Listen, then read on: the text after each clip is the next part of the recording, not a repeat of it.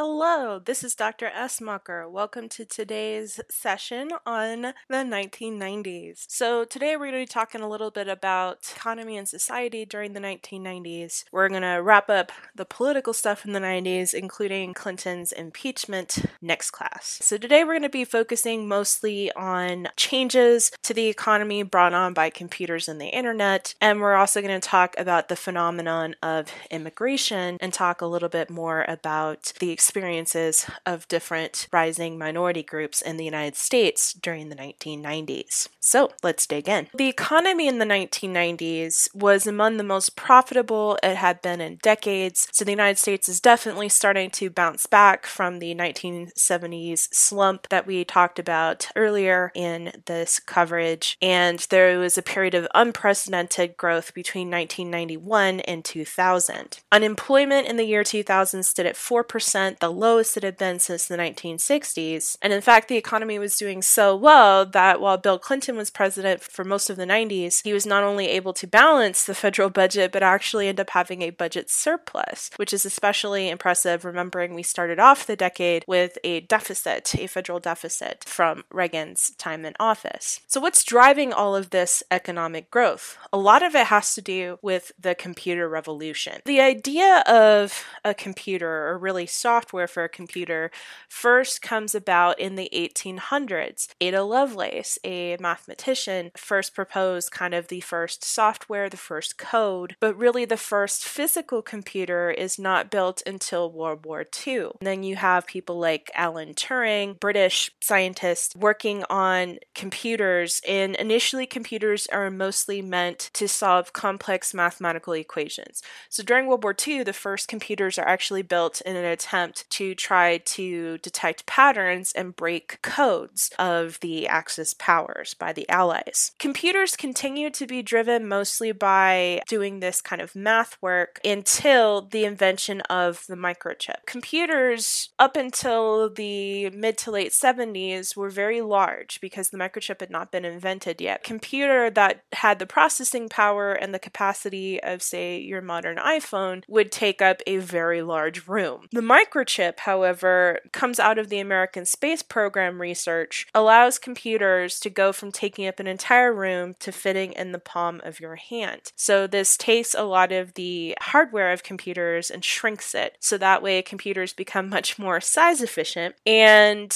early computers, especially after the invention of the microchip, we start to see computers used more in consumer products and applications, but really where the computer takes off is in the 1980s, because the microchip now means that we can have computers small enough that you can actually market computers to consumers. So computers first begin to be used in different job fields at the office, but increasingly in the 80s, we're going to see with the launch of Apple's Macintosh introduced in 1984, computers coming into American homes as well. In fact, by the year 2000, half of all American households will have a personal computer. Today, that number is far higher. Computers, much like television, start to reshape American work and leisure habits. And Apple, as I mentioned, enters the ring by marketing the first computer, the Macintosh, the first personal computer, in 1984. If you go on YouTube, you can find the legendary ad for the Macintosh, which references George Orwell's novel, 1984, which imagined a dystopian totalitarian future. And the Macintosh in that commercial is positioned as a convention breaker, a way to change the future for the better. I highly recommend you find it. All you need to do is search Macintosh 1984 on YouTube and you'll find that ad. While Macintosh gets their foot in the door in terms of marketing personal computers, which now become known as PCs, Microsoft rapidly becomes the dominant operating system because of bulk sales to offices and business applications. Apple and Microsoft become the two dominant computer companies in the 1980s and 1990s, and still very dominant in the industry today. And computer companies contribute to a tech boom in places like Silicon Valley, Seattle, Austin, and Manhattan in New York City. What's really going to boost the potential for computers in everyone's home is the internet. Now, the internet has its origins begins as a military communications network, but with the expansion of the personal computer, the internet then moves from this military application that enables instantaneous communication across vast distances to now a civilian application connecting your personal computer at home with other people worldwide on computers as well. The internet changes the pace of communication and revolutionizes the way we view the world. And information becomes more democratized. So in other words, anybody can access information on the internet, provided you don't live in a state with heavy censorship, but also anybody can put information on the internet, right? So you could create your own website, you could have a blog, you could have a YouTube channel, right? And put out information and ideas to share with other people across the world. You're no longer limited just to people within your own community. Our communication becomes much faster. It becomes easier to connect to people with different ideas or maybe the same ideas who are geographically spread out. If you went back in time to World War II when the first computers are being built by the Allies to crack Nazi secret codes and you told them that one day their computers would be as small as to be able to be held in a hand and that we use the power of that to watch cat videos all day, I think they would probably think you were nuts. The 1990s economy is largely driven by two things. Obviously, the computer and internet, but also by the phenomenon of globalization. So what we mean by globalization is the idea that instead of having separate economies for each nation state, that we are increasingly moving towards one integrated, truly global economy that is definitely involved in information with a computer and the internet, but we also see that increasingly in products as well, that nationwide boundary lines increasingly are more fluid when it comes to trade. And we can see that in the US with NAFTA. So NAFTA, the North American Free Trade Association, is an alliance between the United States, Canada, and Mexico, which was formed in 1993. Initially, NAFTA was supported by George H.W. Bush,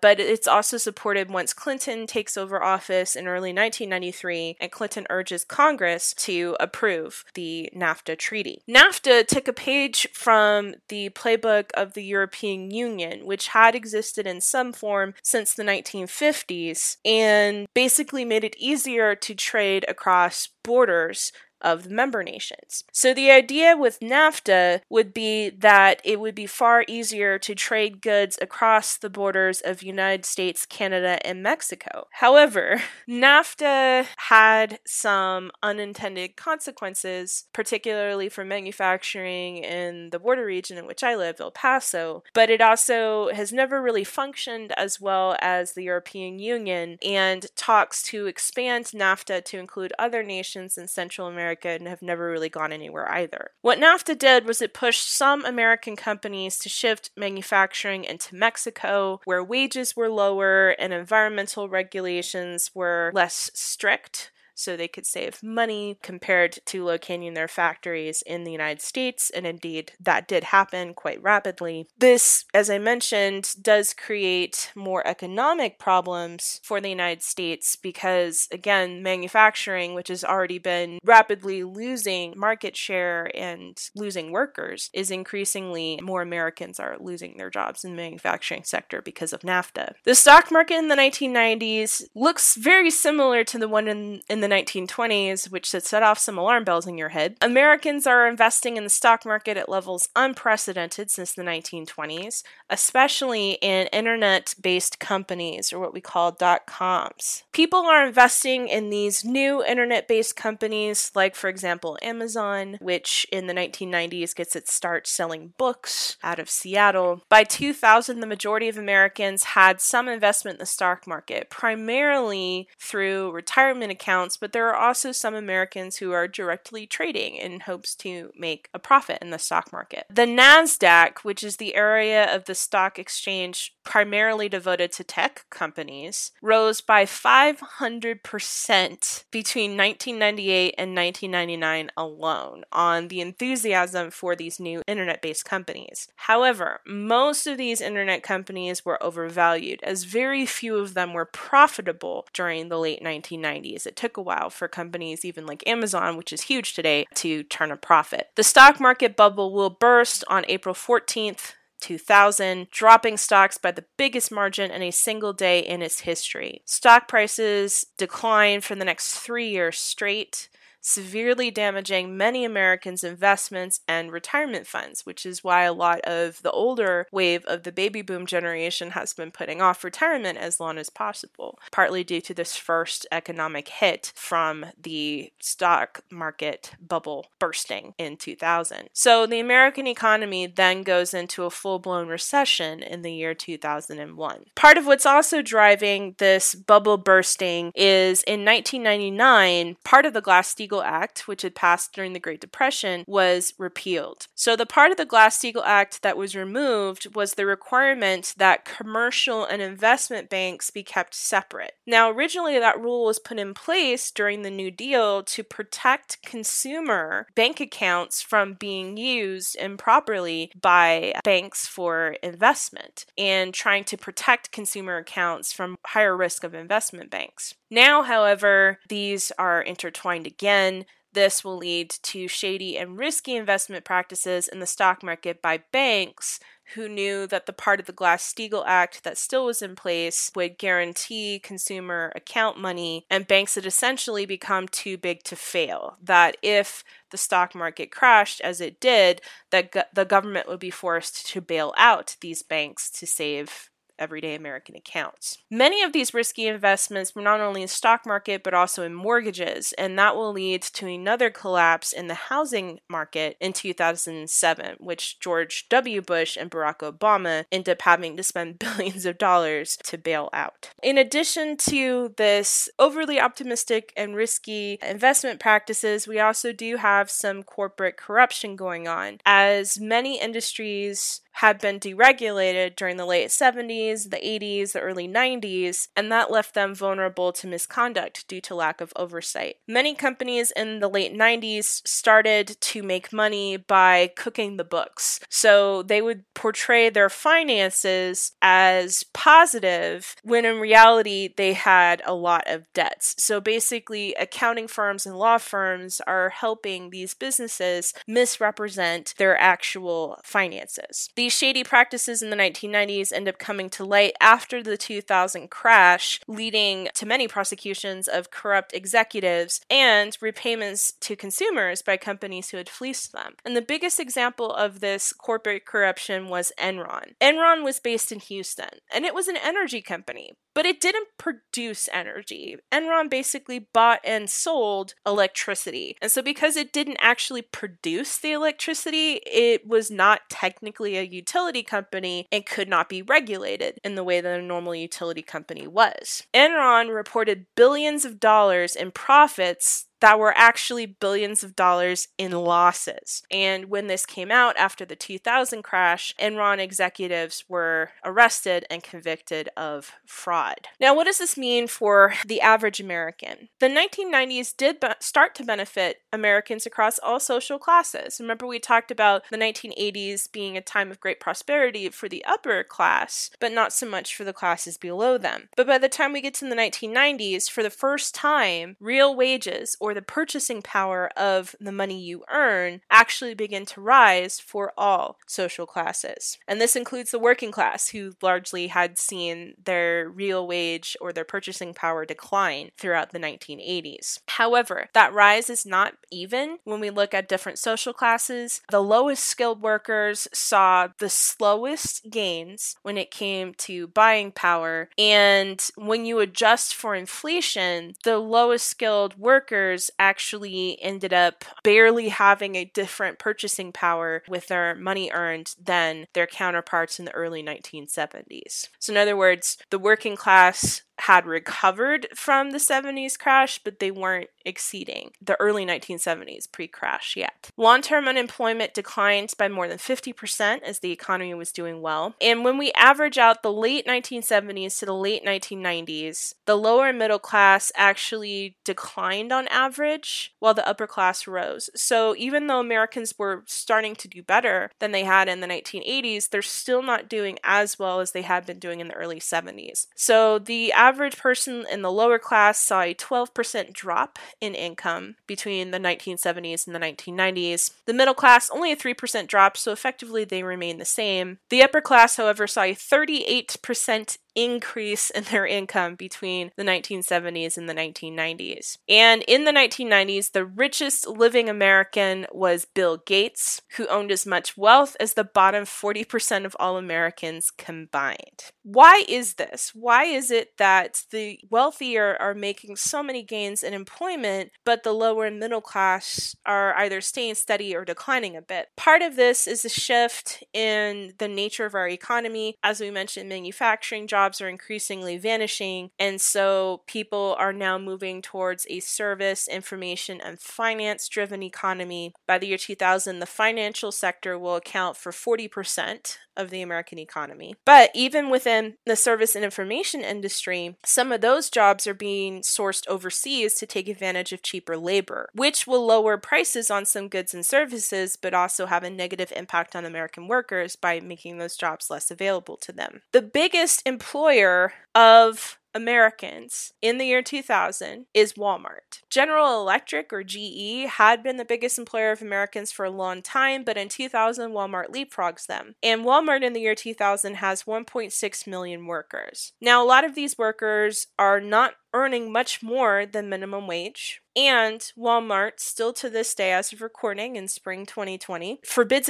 workers from unionizing. So because of the growth of employers like Walmart, who are employing a big chunk of Americans and again, not paying a super great rate, by 2000, half of Americans are going to be working for less than $14 an hour. This is driven by a rise in part-time employment, which also contributed to a growing number of Americans not covered by insurance because of the tie between insurance coverage and full-time employment. And it's also driven by a decline in unions among those lower wage workers. The United States is going to see another big change in the 1990s, not just from the economy finally recovering, but also due to immigration. The biggest period of immigration in American history is not actually 1890 to, say, 1920, which is when we tend to think of American immigration, right? Ellis Island in the popular imagination, but actually more immigrants come to the United States between 1965 and 2010. During that time period, 38 million people immigrate to the United States. In comparison, between 1880 and 1924, only 27 million came to the United States. So by the year 2010, in that year's census, 40 million Americans put down on the census that they had been born outside of the United States. Part of this growth in immigration post-1965 was as a result of immigration reform that passed during Johnson's time in office, the Hart-Celler Act, which removed quotas for all places but Latin America, where they added quotas where there hadn't been before, and also changed the system to privilege family immigration, right, to reunite families who already had loved ones in the United States, and also to prioritize immigrants with higher skilled jobs or higher job skills. We can see that when we look at this group of immigrants in comparison with the older generation, the older big wave of immigrants at the dawn of the 20th century. We have new types of ethnicities, new nationalities immigrating to the United States, and so they form their own ethnic communities. We see, unlike in previous immigration movements, we do see some immigrants going directly to suburbs, whereas before many immigrants went to urban areas, especially in the East Coast and Midwest. Now we're seeing immigrants to the United States spread out across the United States, and in some cases revitalizing older neighborhoods and transforming demographics in the areas that they settle settle. Some immigrants also do settle in the Midwest, which had been starting to see population loss after World War I through World War II, adding more diversity to local populations. And when we look at the impact of globalization on immigrants, we can see that the Cold War is driving a lot of these immigrants. We're seeing refugee populations, people fleeing communist states. We also see people coming to the United States for job opportunities, again, driven by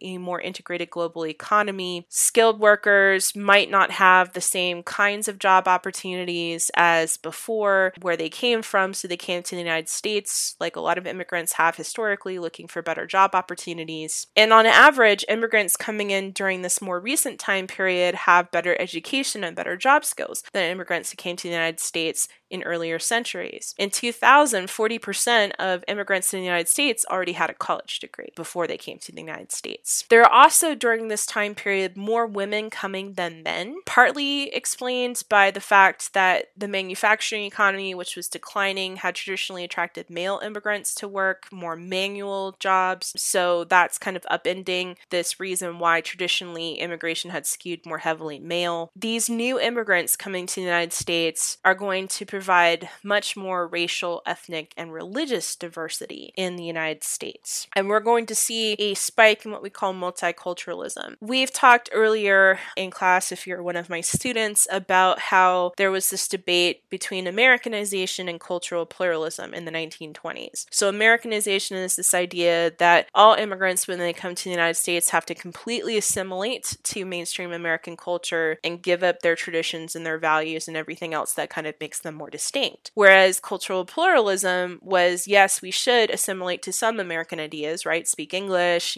participate in voting, politics, but also still retain and celebrate our unique cultural heritage. So what we're going to see in the United States in the 1990s is a move towards that idea of cultural pluralism, this embrace of these multiple diverse identities. So if you look at a chart charting the pattern of immigration between the 1960s and the 1990s, you're going to see a very different pattern of immigration than you do during earlier time periods in American history. 50% of these immigrants between 1965 and 2000 are coming from Latin America or the Caribbean. In earlier waves of immigration, much of the immigration had been driven by Europe. But Europe, at this point in time, during the same time period, 1960s to the 1990s, only represents about 10% of all immigrants. One of the fastest growing areas is immigration from Asia. About 35% of immigrants between the 1960s and the 1990s come from Asia. And then an area which we've seen increasing post-2000 is immigrants coming from what, if you're looking at this on YouTube and seeing the video, is described as other. And that would include Africa and the Middle East, which the United States has seen increasing immigration from those two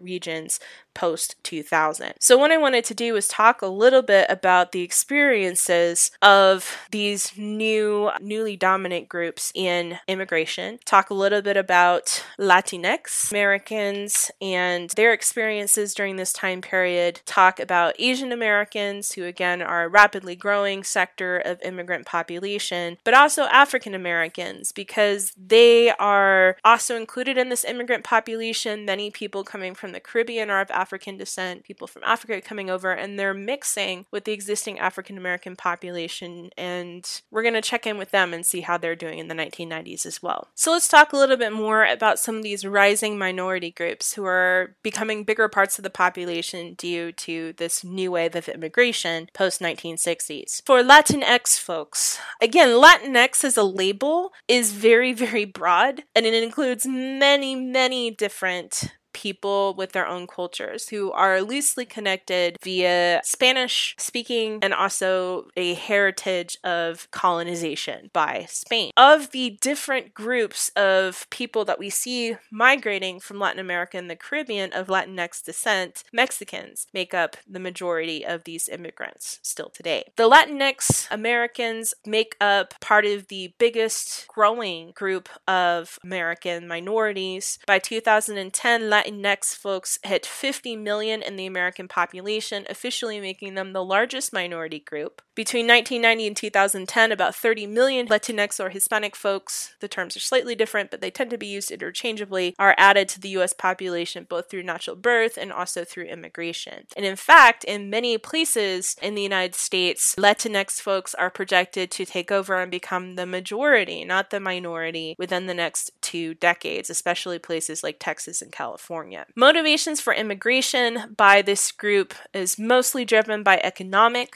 search for a better life and a better job, although we do tend to see a lot of these folks, Latinx immigrants, concentrated in low-wage jobs, partly driven to the fact that the Hart-Celler Act, which is passed in 1965 to reform immigration, puts quotas on immigrants coming from the Americas for the first time. So this does mean that we have an increasing population of Latinx immigrants who are coming over illegally because they can't get in the legal way due to this very strict system of quotas. And unfortunately for them, that oftentimes means working in jobs that are lower paying. Like most immigrant groups, there's a lot of diversity within Latinx immigrants. However, on average, when you look at all Latinx immigrants together, their communities tend to be poorer than others, and the poverty rate for Latinx immigrants is double the national figure as of the year 2010 at 30%. And until recently, Latinx folks in the United States were also lagging significantly behind on educational attainment and living and working conditions, but that seems to be improving in the past decade. So we're hopeful that seems to be balancing and evening out. So the future for Latinx folks in the United States seems to be pretty bright. The most recent election cycle in the negative words hurled at Latinx folks in the past couple of years, notwithstanding. For Asian Americans undergo quite a big shift in perception during this time period, because when we first started this semester. So we started this semester in 1877. When we talked about Asian immigrants, we talked about the Chinese Exclusion Act in 1882 that completely banned immigration from China. We talked about the Japanese also being excluded. We talked about Filipinos being greatly restricted. And part of the reason why was they were seen as not able to ever fully assimilate or become truly American, that they were just too different. However, once we get to this time period, Asian Americans suddenly experience this change post-World War II in which they are seen as more desirable than other groups of immigrants, say compared to Latinx folks. And they become kind of nicknamed the model minority. And part of this comes from the spike of immigration of higher skilled folks coming over during this new wave of immigration from Asia, and also this cultural emphasis in a lot of Asian immigrant communities on attaining higher levels of education and career success. So unfortunately, this creates some stereotypes that really aren't true. For example, not all Asians are good at math, as many of my friends lament. Now, motivations for immigration are twofold within Asian American communities. You have the traditional motivation of economic opportunities or jobs, but you also have a significant sector of the Asian immigrant population fleeing totalitarian regimes. And so there's a refugee component to this as well. And so what this means is the Asian immigrant community in the 90s has a very wide gulf in between these economic seekers and these political refugees. Some Asian American or Asian immigrant groups have disproportionate numbers of highly skilled professionals, like those from India. But when you look at other immigrant groups, like for example, people from Vietnam or Cambodia, which were places where we had authoritarian regime, and in the case of Cambodia, genocide, they're primarily fleeing political violence, and so they may come with less skills to the United States. So because of that, when you average out the median income of Asian Americans in the year 2007, it's higher than the average or median income of white folks, but there's a much bigger gap between high earners and low earners in the Asian immigrant community. What's also interesting about the Asian immigrant community is they are far more likely to statistically marry outside of their particular culture. In fact, in the year 2000, about 50% of Asian Americans reported marrying someone who was not Asian. The next highest group that measures outside of their cultural group is Latinx folks, who have about a 30% rate of what we call out marriage, or marrying someone in a different group than you. So for African Americans, the 1990s definitely showed that we had come a long way since the 1960s and the height of the civil rights movement. Affirmative action programs worked. They helped open a lot more professional career opportunities for African Americans, and also just general workplace opportunities for African Americans. And educational attainment is also increasing. By 2007, 37% of African Americans had a college degree. They had a much more rapid rise on average in income compared to other groups that we've looked at. And we're starting to see, by the time we get to the 1990s, the population of African Americans increasingly moving to suburbs. So not just staying in cities or in rural areas, but there's still very high levels of residential segregation. So in other words, they're still moving to places where they're settling amongst other African Americans. They're not really mixing into more multicultural communities. And part of that is not just them, but also the people in the communities they live in. Immigration from Africa and the Caribbean helps to diversify the African American group in the United States. In fact, more people of African descent immigrate between 1970 and 2000 than have been brought over during the slave trade to the United States. And like other immigrant groups, the immigrants coming from the Caribbean and from Africa were a mix of professionals and also refugees fleeing violence and political persecution. For all of the good trends that we see in the African American communities, there are still problems that are facing African Americans disproportionately compared to the general population. One of that is urban poverty. The unemployment rate and poverty rate among African Americans living in cities was double that of their white counterparts. And the median or average income of all African Americans remained the lowest of all of the different groups, with a huge gap between the median income for African Americans and for white folks. There's also increasing concerns over police brutality, especially in urban areas, which will result in riots in 1992 in Los Angeles through the police beating of Rodney King. We've since seen more riots centered around the issue of police brutality against people of color since then. There's also limited access that African Americans have to improving their status through the courts. Cases like Patterson versus the McLean Credit Union in 1999 actually made it more difficult for people to bring and win job discrimination suits. So it made it difficult for minorities who felt they'd been discriminated against at work to actually get successful redress through the legal system. Many schools are now self-segregated based on income levels, and that also tends to track along racial or ethnic lines. That means that this process of integrating schools, of having mixed populations within educational environments, isn't really happening anymore. And in fact, the level of integration in American public schools is now lower today than it was in the early 1970s, as courts blocked attempts to try to circumvent